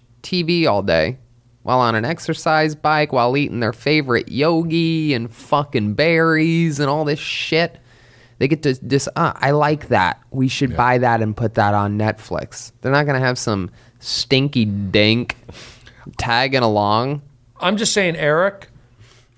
People notice it. You could accept. You could accept it. You could try and change it. I'm not fighting it. The one thing that I've learned most importantly at the Comedy Store is to not be defensive and just to take it and enjoy. Well, I disagree. I don't think you should take it. You got to fight back. Well, you've also told me that, and I've gotten a little better at that. Doesn't mean argue with people, but that's why I'm try to be funny and fighting back. I mean, I can't speak for Tony, but I stick up for myself, which is why very few people give me shit, because they know if they do, they're going to get it back 100 times worse. And you have to take a stand, or else you'll get bullied, especially at the store, which it's every alpha male in the comedy world is up there. Do I get bullied? I let Don push me around sometimes. I mean, I play with Don. You give it back. I do give it back. Tony, when he started rising, was giving shit. Who's this guy? And Tony fights back when he has to, and I certainly fight back. You fight back for as much material that you have. The new jokes you wrote that week, the work that you do on yourself decides how much you get to fight back. You know what I mean? Does that make sense at all? Yeah.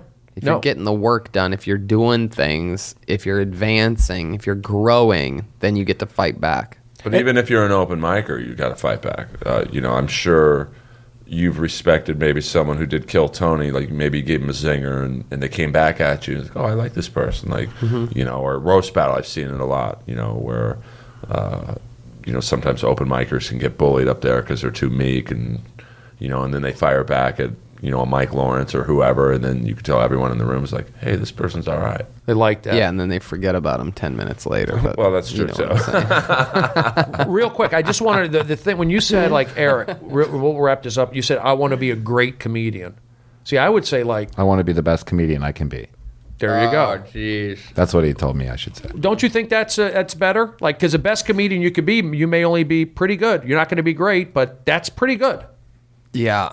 I'm just kind of like, it's like performing and saying, do you worry about the other performers? You worry about the audience? You worry about yourself? You want to say you want to be it's kind of 6 of one, half dozen. Competition is healthy. Yes. I've gotten into this. I've had this talk off stage probably more than any other talk. This is the only talk I've had with all my agents, with all, with my manager, with all my comedian friends, with Joe Rogan, with Joey Diaz, with Ari Shaffir, all different years, all different months, with you probably 30, 40, 50 times. And in the beginning, I remember you telling me, Tony, that's not good. You shouldn't be looking at things that way. And I would go, yeah, Brody, but look, I'm getting better. I'm doing this. I'm, it was baby steps at the time, right? Nobody was really, you were one of few people that were taking me seriously 6 or 7 years ago. A short list. You, Sam Tripoli, Steve Trevino, the beginnings of Jeff Ross, right? Yeah. It's a very short list. And you were telling me that then, but I've always sort of been, who put it best for me was, of all people, one of the youngest human beings that we know, Andy Farrig, of fame from being one of the youngest ever certified agents at CAA. Now he's a real manager at Brillstein Entertainment, just left CAA. This kid, this phenom. And now he's at Brillstein Entertainment Partners, one of the long story short for you listeners, the biggest management company in LA, basically, right? And when I was with him at CAA, and he once told me when I was having a bad day, when I was pissed about something 2 years ago, I was furious about somebody getting something and this and that, and me getting pushed around and bullied by some exec that didn't want to use me for something and wanted to utilize somebody else that didn't have the following and didn't have the credits and couldn't do the job that I was going to do, blah, blah, blah, blah, blah, right? Perfect example of all this. He referenced the Defiant Ones, Jimmy Iovine, and at the end of that, Jimmy says, it's like a horse race. You're a horse. You run the race that you can run, sure, but it's still a horse race. And people remember the person that finishes. But in these horse races, they put blinders on the horse so that they can't exactly see what the other horses are doing. Because if a horse sees what the other horses are doing, it's going to drive them crazy. They go crazy because they're a fucking animal, just like we are, just like anyone is, just like all these, happy, sad humans are, whatever. And he talks about, the blinders. And that's how we should look at this. It's a combination of everything. Blinders, but you still know that there's other horses. And when another horse is beating you, when they're out front, you do see it. And you gotta fucking just buckle down and push. So it's a combination of everything. I'd say it's 70-30. Maybe 60-40. 60% full-blown competition. Try to steal the show, be the best, shoot for the moon, land amongst the stars, whatever, right? And I think it's 40% be the best you could be. But then again, I could also say it's 100% be the best you could be, but it goes both ways. Let me ask one quick question, just talking about when you're opening up. You go on the road, still do occasionally with Joe Rogan. You'll go up in front of Joe. Do you have that attitude? Like you want to blow out the room? You want to do a great job to set up Joe to do great? Do you just what's your mindset on that as opposed to doing, say, Comedy Store on a... No, the ones with Joe where I'm doing a half an hour in front of an arena or a theater, a massive theater, those are all the way, full blast. It's no more, it's not, am I going to try this out? It's not this, it's not that. It's all mindset. I'm not even thinking about the jokes I'm going to do. I'm not thinking about making adjustments. Shows like that, this is why I do this every single night, 2-3 times a night sometimes. That's why I do the hours every weekend, 5 hours, 1 on Thursday, 2 on Friday, 2 on Saturday. Next week, I'm doing 11 shows in 5 days in Texas, 4 different cities in Texas, 11 shows, 5 days. That's just next week. Friday, I'm in I'm in Massachusetts doing a Kill Tony and a stand-up show, an hour 15 of me doing stand-up. It was my friends going up before me. Then my point is I do all that work so that when I do those shows, it's cruise control. It's all about feeling good and just being in the right mindset. It's a different thing. Sure, guess what Joe wants me to do? He wants me to blow him off the fucking stage. He wants me to give them their money's worth before he's out there. Of course, that's his whole MO. Who else? Joey Diaz he takes with him? Ari Shaffir? What are we talking about? Rogan's a freak. That guy gets it more than anybody gets it. Because I don't want to name any names, but there's a lot of big comedians out there that take pussies to open up for them. And you want to know why? Because they want to give the audience their money's worth. They want some schlub to go out there and get them warmed up. And by warmed up, that means make them want me. And I could see that. And it's a whole nother level. The Rogan thing is him pushing himself, man. It's, yeah. I mean, I go on the road with Spade. I've done it. I've done like 20 shows with him. And I go up there and I try to not go off the rails, give them my good bits, play around, but I'm not trying to like make some statement. I'm not trying to blow the roof off. I'm just trying to I try to get my jokes, pepper, boom, boom, boom, do my job. I feel like when I'm headlining, then I'll do the drumming. I'll push it more. But when I'm going with David, I'll shake them, get them going, but I do my jokes. I feel like I'm a comedian. For me, I feel like I'm still myself, but I'm not trying to crush or make a name. Headlining, I'm much more deliberate. During my long sets, I'm much more, maybe we should format this here. This next show, I'm going to move that to the back middle, and I'm going to open with that because that will establish for this thing later on. Right. All the work is done there. All the refining those bits is done at the Comedy Store. Mm-hmm. And the debuting, the new stuff happens in the middle of headlining sets, but it really happens that's why I put my name in that bucket on Mondays. Not many, I mean, there's, You're in there. I was in there. I got number 6 this week. Did you put your name in the bucket? Every week. You got to put in the work. Yep. If you don't.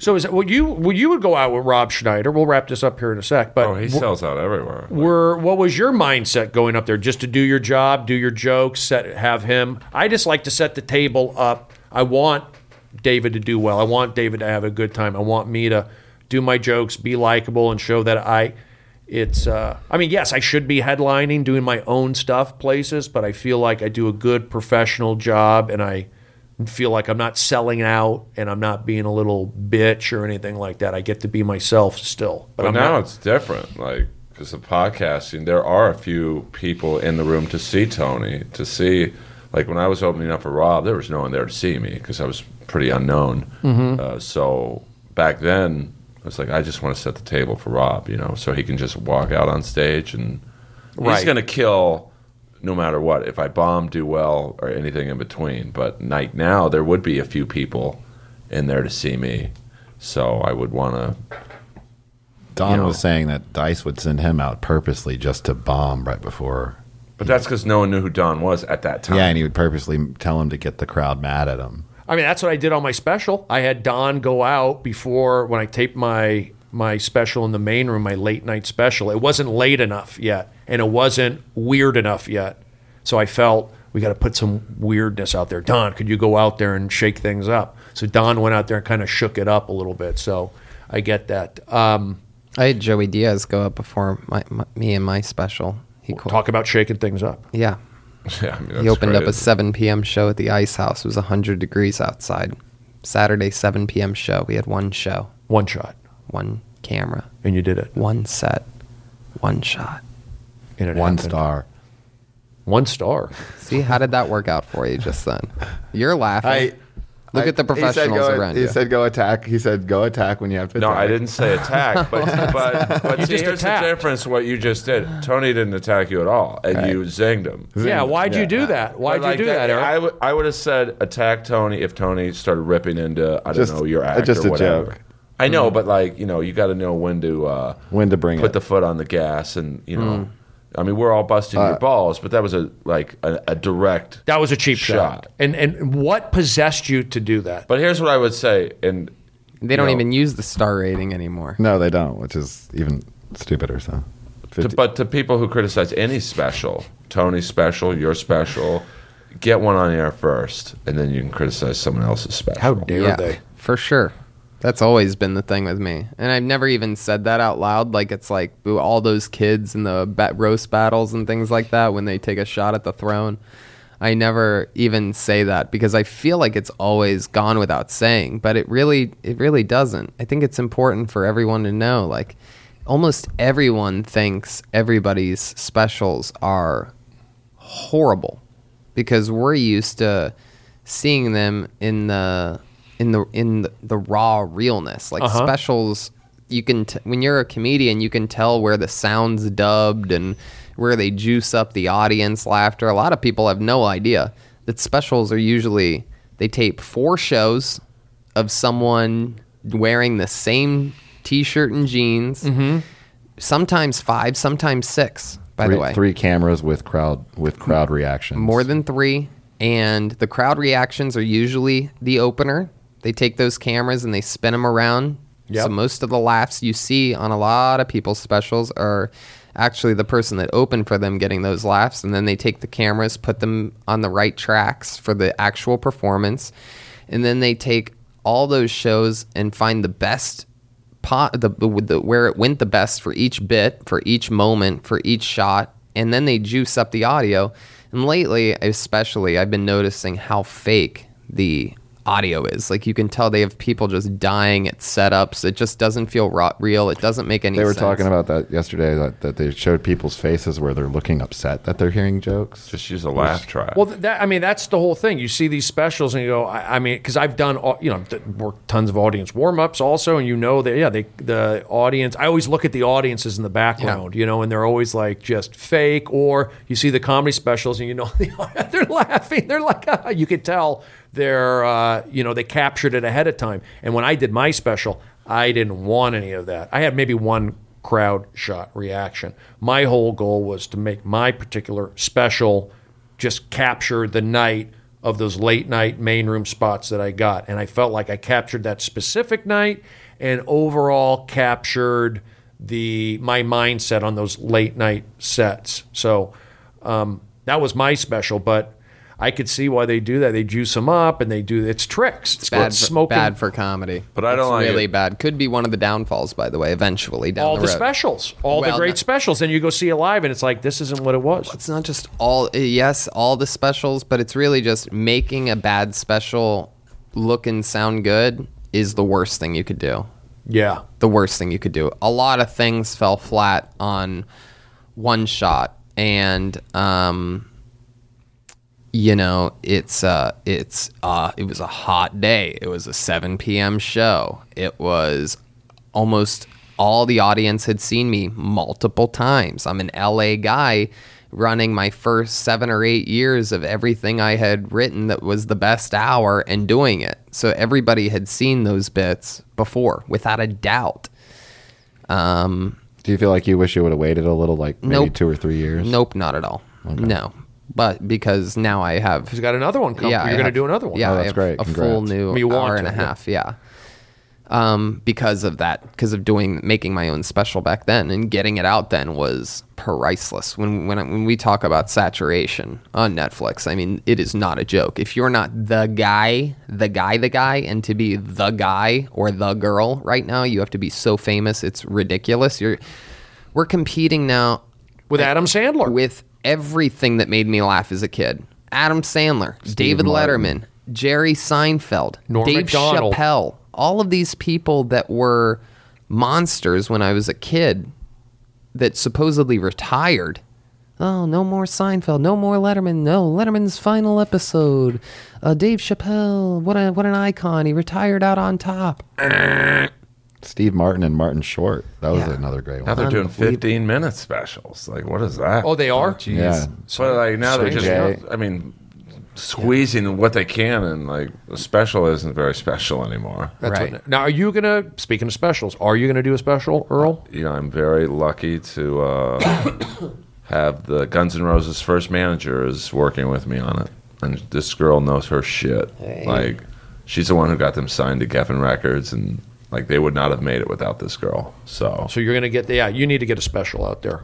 I mean, I do, but like I also think, wow, what's it going to do? Like, there's so many out there. Like, But just to do it, or maybe I wanna do it. or an album. Would Yeah, you, would I you want a film, special. Would you film it outside LA for like a better audience? no, I'm going to do it in LA, but it's So with the LA audiences. I want it to be different looking. Like, different environment, not a club. Different. You know, might be outdoors at a wacky party, might be in a mansion with a big, you know, ballroom, like something stupid. And she's like, well, maybe we can get Slash to come in and do something. You know, I want like a freak show. Like, Well, you could do that. but you have to be different now because there's so many specials of just a comic on stage. And like we've all been talking about, a canned audience with, you know, a laugh track essentially. So they all look the same, so they're all forgettable.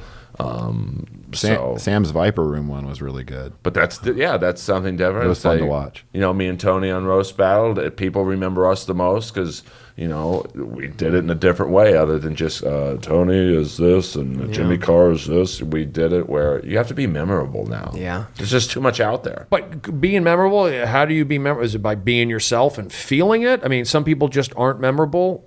I mean, Some people aren't, you know. You have to, it has to be in you to be different. it's got to be in you.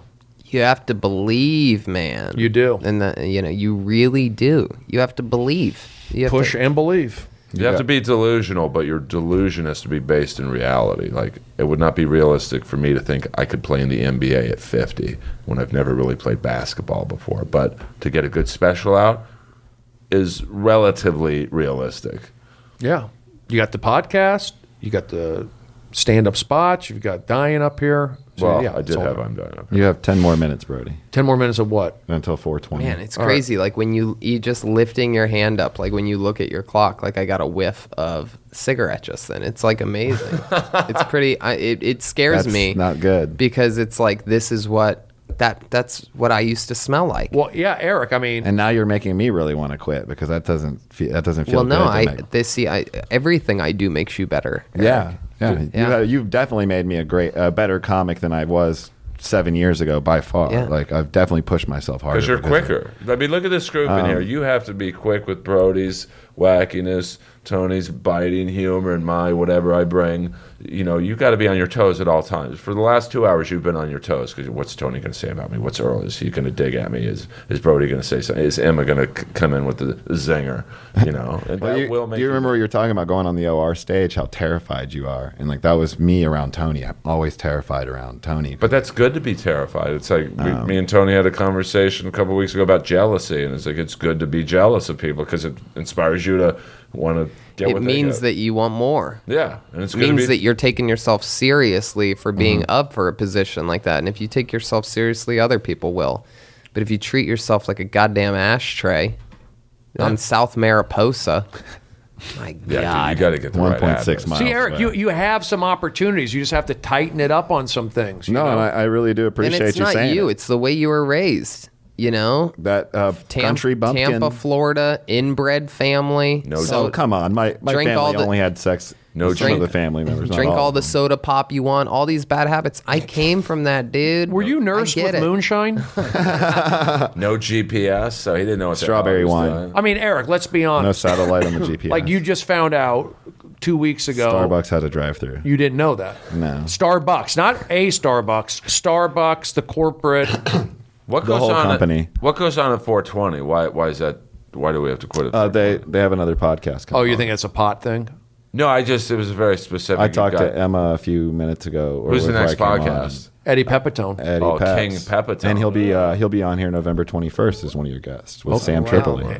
With Sam, I got another double podcast. And then you also have Matt Edgar and Benji Aflalo next week.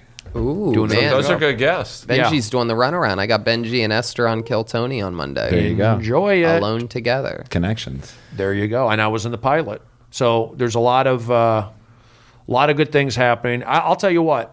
I think this podcast, once I got out of did the 2-minute monologue, once we got into it, it was pretty much smooth sailing. Tony was awesome. Earl was awesome. Eric, you did a good job. Thank you. I think you need to focus on drinking water and not being seen with soda. Quit smoking. I think a lot of water would really help you. Yeah, I look dehydrated all the time. I'm guilty of it too. Yeah. Again, we're not all that different. You're afraid of me because I am the ultimate challenge for you. You want to be this, Eric. Oh, I definitely admire you. Well, Eric, You're working hard, and you look. Funny you should ask. Got picked up for season 2. Leslie Jones is doing well. You've opened on the road for Bill Dawes in Reno. Featured for Bill. There you go. So Whoa. slowly but surely. But I'm just saying, Eric, all the other stuff, I would just say tighten it up a little bit. Today would be you're running a little bit late. This is an opportunity. You have Tony here. You have Earl here. I'll make no excuses. I'll just get it fixed next time. Get fixed. What's I broken? said I'll fix it. What are you going to get spayed and neutered? I'll just gotta leave earlier now. Well, I think the thing that's confusing people is that you've been here like 3 times before today. So. No, this is my second time coming, but I got South Mariposa on my GPS for Is there a Z in it? Mariposa? Mariposa. So you got lost. Mariposa. But even just say you've been here once, like I don't know how you got. Well, I knew right away. I was like, I'm not in the right place because I don't see where it doesn't look familiar. For example, I got here 20 minutes early, but I walked in at 2 p.m. You want to know why? Because I was starving because I work so hard that one of the things that I have trouble with is remembering to eat. Me too. And I was 20 minutes early, so I drove by at 1:40 to be here at 2, and I go, you know what? I think I can grab some food and still make it here by 2. And I go to Casitas Tacos Al Carbone, which was literally a place that was saving my life 13 years ago when I moved here. I mean, I used to get that grande burrito that I got today for the first time in at least 12 or 13 years. And Hit the spot. and I mean, it hit the spot. I had a bottle of Coca-Cola because I'm just like, you know, a white trash junkie like you. And you know, I threw it back. But guess what? When I'm coming over that last speed bump, I'm looking at my clock the whole time because it still says 1:59. And I'm thinking to myself, I fucking did it again. I nailed it. I'm not the garbage human that I used to be. I'm a professional, and it feels good every goddamn time, no matter how big of a deal, no matter how small of a deal, whether it's a podcast or a taping or a writing session or anything, a stand-up spot. Because when you get busier, it doesn't get better. You think Adam goes, Eric, you're about to go on stage. Joey Diaz is wrapping up. You're next. Where are you? I'm on South Mariposa. What do you think he's going to? Oh, well, let's hold up the show for you. Nope, bumped. You're done. Yeah. So get it together. Yeah, I was going to say, like, a lot of stresses in life is running late. Yeah, but it's not easy. And the truth is, I usually am a person who arrives 15 minutes late because you're not 15 minutes late. If you're not 15 minutes early, you're 15 minutes late. That's what I meant. You just said you arrived 15 minutes late. I meant to say 15 minutes early. The only problem was Western had traffic. Like they had it all What happened to blocked the no off. excuses? Just do it better next time. I'm going to do it better next time. but- Western had traffic? What's going on here? It always has But traffic. LA, every they street in blocked LA off. has traffic. They blocked off Western where the 101 is, so it took like an extra 10 to 20 minutes. Do you have paper maps that you're using? I use worst ways apps, as Tebow would say. Do you have that fart thing on your phone? Can you just? But usually I am on time. The sound effects aren't working. I'm begging you to play just You have to, one fart. turn- Yeah, thing up. yeah. Sound effects theaters. It's not Emma. You have I have it plugged She in. just walked Close out. Close the app and restart it again after turning that thing on. Emma just ran out of the room. There's Emma. Emma. No, it's all good. Emma, I don't think. Let me see. I don't know if the sound effects You have was. to close the app and reopen it. I did. I would close and read open. Let's see what Here happens we here. go. It'll work now. Tony, awesome job. Thank you. Can you do? I know my podcast stuff, Brody. Can you do the fart thing just once? I just need a good Hold on. laugh. The fart thing? The fart. I don't know if I have the fart. You used to do that at the Comedy Store. I did, right? Yeah.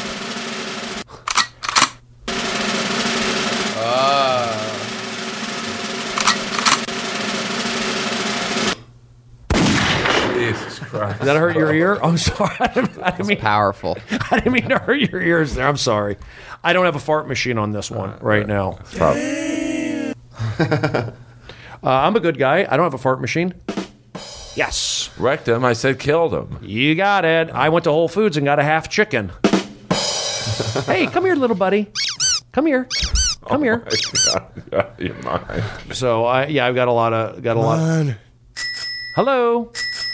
It's hard to do but you know what? I could probably get into it another time. I think it was good that we did the... Can I plug a few dates and you do sound effects after each one? Yeah, okay, here we go. Okay, this Friday I'm doing Kill Tony in Swansea, Massachusetts. That's Kill Tony East, live from Swansea. That's right between Providence and Boston. So it is Kill Tony East live from Swansea this Friday, with a huge stand-up show after that. And then all next week, San Antonio, Texas, Houston, Texas, Austin, Texas, Fort Worth, Texas. 11 shows in 5 days. It is Kill Texas with Kill Tony, the entire unit, Jeremiah Watkins, Brian Lights Out Redband, and Joelberg Joel Jimenez will be with me.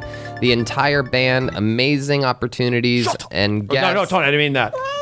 Sorry. If you have a silly sound, here's an interesting one coming up. At the end of November, my final road gig of the year until New Year's Eve. It is Magooby's Joke House. Magooby's in Timonium. Yes, Magooby's. It's actually a famous, popular club that I've never done before, but Dom Irera says it's the best. And then to close out the year, I'm staying in LA for all of December, but New Year's Eve. 2018, 2019, Dallas, Texas has Tony Hinchcliffe doing 2 stand-up shows live from Hyenas Comedy Club, one of the most famous comedy clubs in the world, and a lot of other fun things happening. Kill Tony is every Monday at the Comedy Store live. Pre-order your tickets because we have been filling up the main room, which is a goddamn anomaly. If you're wondering, hey, I wonder how many weekly shows fill up the main room of the Comedy Store. None. It's never happened before. So make sure you pre-order your Kill Tony tickets. I'll even tease this right now. London, England. I'm going there. February 2019. I'll be in Seattle. You're going to get a week of Tony Hinchcliffe shows. The Soho motherfucking Theater. Tony Hinchcliffe, London, England, for the first time ever, live, running my new hour and a half. Never seen before. Influenced by Brody. He gets me. He pushed me when nobody else believed in me. This guy has an eye for potential, an eye for talent. He gets it all the way. He pushes, he believes, he's here for you, he's here for me. 818 till he dies, and I'm with him till he cries. Yes. You got it. Awesome job. That was awesome job, Tony. That was awesome job. Play the gunshot noise. Here's a gunshot. At Here, full volume. prepare for the gunshot. TonyHinchcliffe.com for tickets. Yes. That was awesome. I can't totally... You don't have a fart thing on there? I don't have a fart There's machine. gotta be a fart with all those noises. I'm begging you. But here's the thing. They do have fart somewhere on here. One thing you had in the store would make me laugh every time. I had the fart machine. I'm sure Eddie Pepitone. I had the fart machine? Yeah. I can't find it. I remember when you had the Brody app and Jeremiah Watkins and you would play in the main. That was fun. That was a fun one. Yes, you got it. My name is Stephen Brody Stevens. Oh. Somebody's calling me. You should answer it. Yeah. Hello? Hello, Brody. It's me, Daisy. Oh, Daisy, good to see you. How are you? You're at the borders right now. Yes, I'm at the border. There's a bunch of caravans. Everything's crazy. Oh, really? Yes. What's behind you? That's supposed to be a door closing. Border door. Wait. Daisy, why are you around monkeys? Uh-oh, watch out. All right, listen. The sound effects theater. Look, Tony, I like that you're playing around with that. Puts me in the spirit.